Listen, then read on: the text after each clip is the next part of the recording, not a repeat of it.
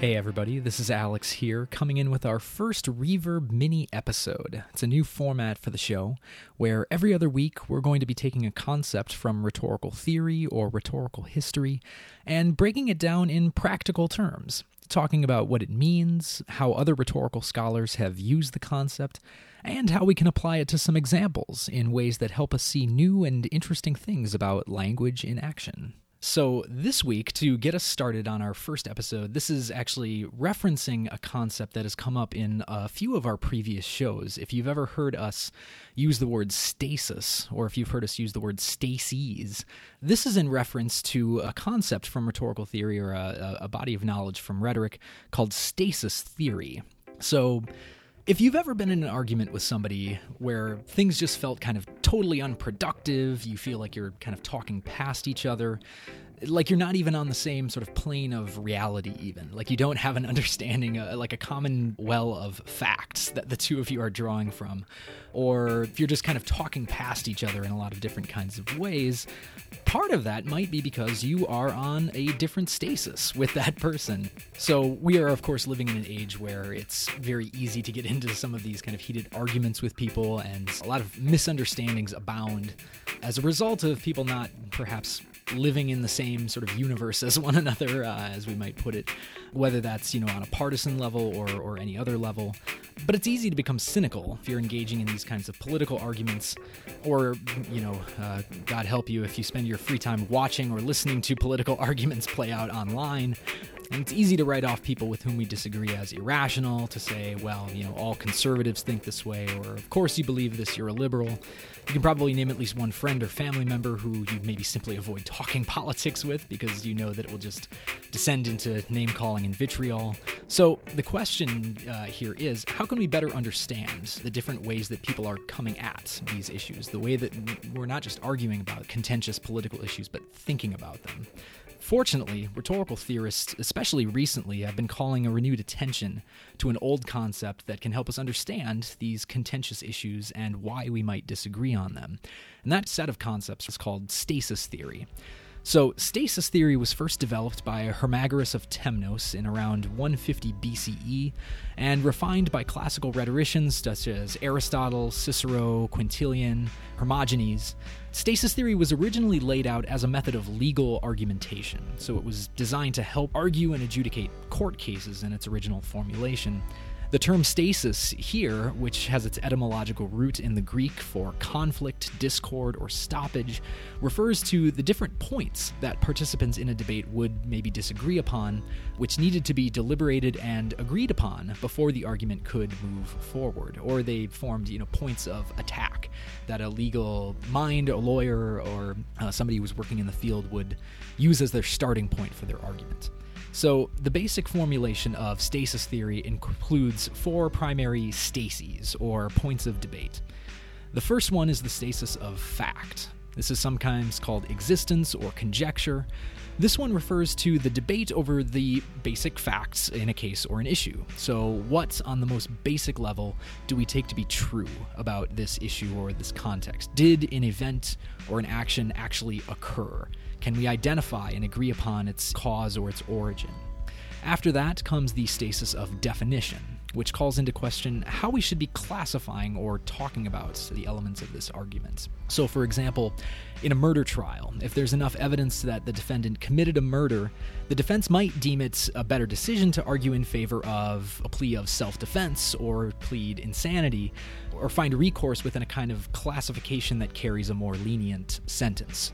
The next stasis that is to be debated after that is value or evaluation, which refers to how good or bad we should deem the events or actions in question to be. So one example from Phonostock and Secor's article from the 80s that sort of rescued this term, they use the example of food stamps, that arguments around social safety net programs like food stamps often move beyond how the system itself works and jump straight to evaluating its effects or its consequences, such as whether or not the program creates an unhealthy dependency on government assistance. This is dealing with an evaluation of personal characteristics of the people who are on food stamps or other forms of welfare, rather than the economics of the program or anything like that, or how the system works. And then finally, at the end, comes the stasis of action or policy, which presents the question, what should we do? If we have ideally gone through each of these stasis categories and debated or agreed about how to consider the facts of the issue, then the final aspect of the situation to decide on is, what do we do about it? How should we move forward knowing what we know and believing what we believe? What policies should be enacted in light of what we know? What action should be taken in order to ameliorate a problem and promote a solution? So, when it was first developed in Greek antiquity, stasis theory was meant to be used as a basic framework for legal argumentation, a way of systematically coming to understand the facts of a case. In more contemporary times, rhetorical scholars have found it useful to use stasis theory as a way to analyze or even invent arguments in decision-making settings. I personally teach this actually in a lot of my own argument and writing courses as a way of teaching students how to identify claims that we read in different articles for the sort of the levels of the debate that they're attacking, the points of controversy that they think that they'll need to really pay a lot of attention to and argue about because of, they might have an audience that doesn't believe them on something. By analyzing these different arguments and assessing how they address each stasis category, the theory goes, we can come to a better understanding of why certain parties disagree with one another, or how appropriate an argument is to a given situation, or, for the purpose of crafting new arguments, by predicting which stasis categories are going to be most controversial for your audience, so that you know what kinds of evidence and reasoning you'll need to spend the most time paying attention to. As Phonostock and Secor put it, quote, "The Stases tell the writer where to think and not what to think." Phonostock and Secor also point out that analyzing arguments using stasis categories can tell us a great deal about the kinds of argumentation a speaker believes is most effective for a particular audience. And that's a very imperative term there. Which stasis categories are being given the most attention in an argument, and how does that relate to the audience, or the potential audience of that argument? So I'm quoting from Phonostock and Secor at length here. When an argument stays in one stasis rather than exploiting the full range of stasis development, the stasis it is in becomes a powerful indicator of the author's sense of the audience. For example, an arguer who wishes to move an audience to action may simply argue facts into place to allow the context of the argument and the audience's assumptions to do the rest. So, I'm going to illustrate how stasis theory can be useful for analyzing examples of rhetoric and argumentation using a recent text that was involved in a major political controversy, the confirmation hearings of the now Supreme Court Justice Brett Kavanaugh. So, of course, just to give a little bit of context for this, this is, at the time of this recording, still a relatively recent development. Brett Kavanaugh was nominated to the Supreme Court by President Donald Trump earlier in the summer. His confirmation hearing rolled around this fall, at which time he was accused of sexual assault by Christine Blasey Ford, Deborah Ramirez, and Julie Swetnick. What I want to read from as an example of using stasis theory for analysis is the op-ed that Brett Kavanaugh himself wrote in the Wall Street Journal. This one is titled, "I am an independent, impartial judge." And so as I read through this, I'm going to go over particularly some of the stasis claims that I see being made or in this op-ed, and talk about the implications for what is being focused on, what is not being focused on, and what that means for the audience that Kavanaugh might be addressing in this op-ed. So Kavanaugh begins his op-ed, by giving just some color to his story, talking about how his situation when he was involved in his confirmation hearing and the testimony. But he really starts out giving us a few definitions. He makes some definitional claims directly in his op-ed. I'm quoting here. He says, "A good judge must be an umpire, a neutral and impartial arbiter who favors no political party, litigant, or policy." He goes on to say in a later paragraph, "As Justice Kennedy, which is his predecessor, the one who just stepped down, showed us, a judge must be independent, not swayed by public pressure. Our independent judiciary is the crown jewel of our constitutional republic. The Supreme Court is the last line of defense for the separation of powers and for the rights and liberties guaranteed by the Constitution." So again, a lot of definitional claims going on in here, about not only what it means to be a good judge, which deals a lot with matters of independence, not being partisan, not being swayed by public pressure, as well as the definition of an independent judiciary, and of course a kind of evaluative claim built in there for why that's so essential to a constitutional republic. He then goes on to give a further definition of the Supreme Court itself.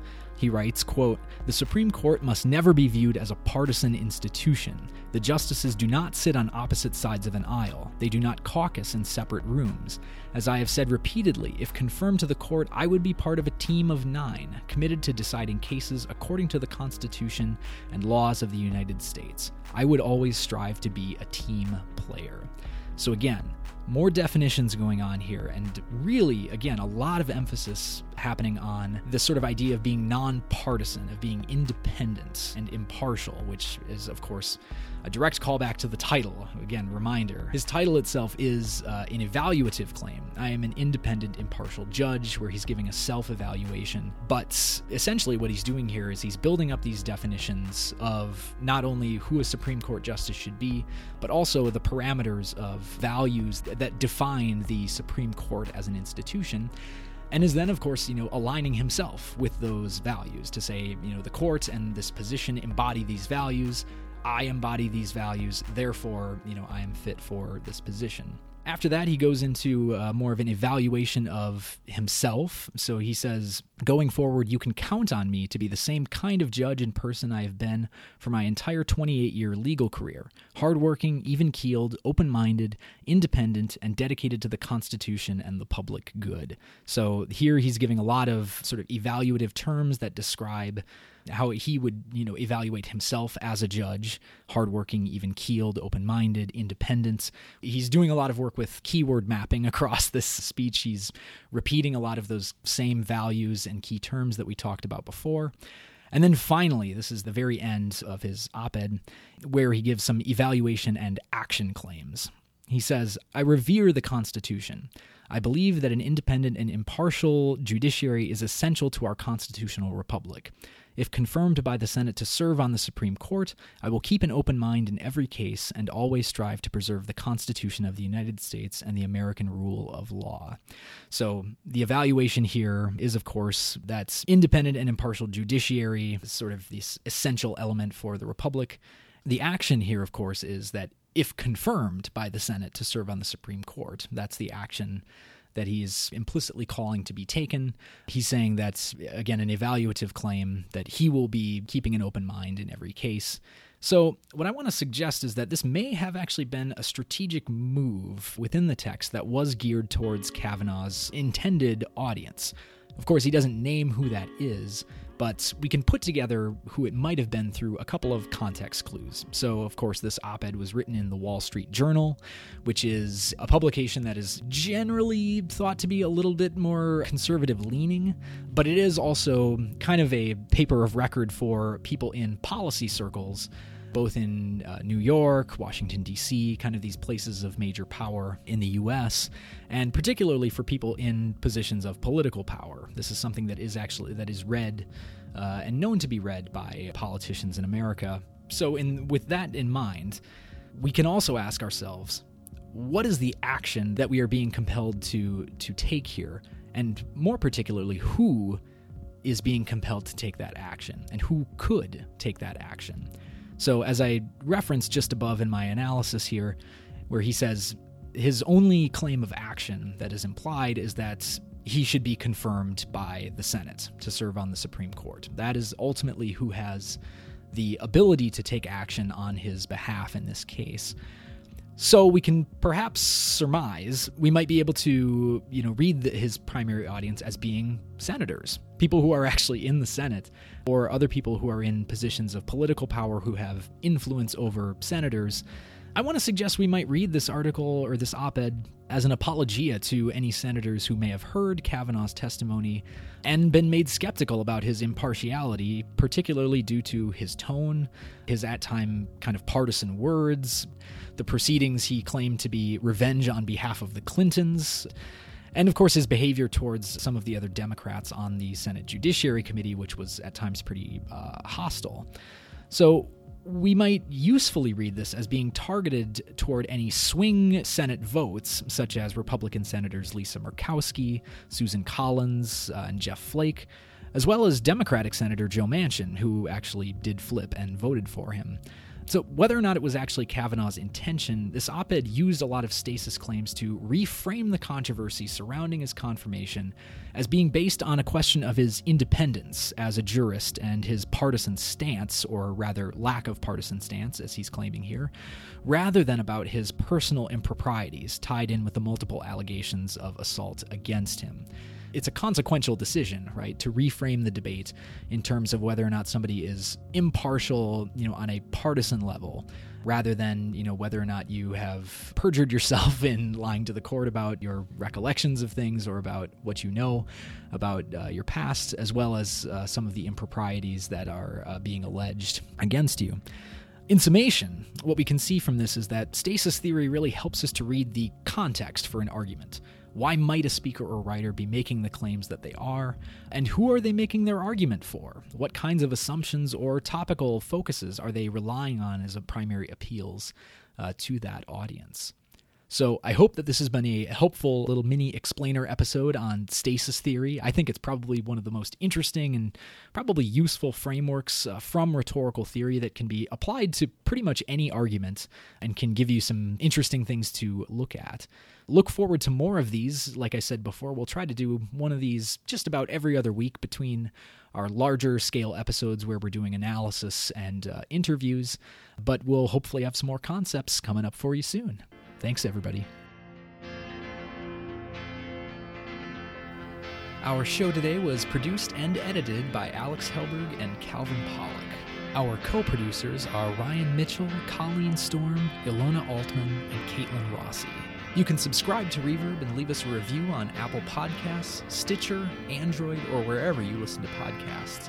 Check out our website at www.reverbcast.com. You can also like us on Facebook and follow us on Twitter, where our handle is @ReverbCast. That's REVERB_CAST. Thanks for tuning in.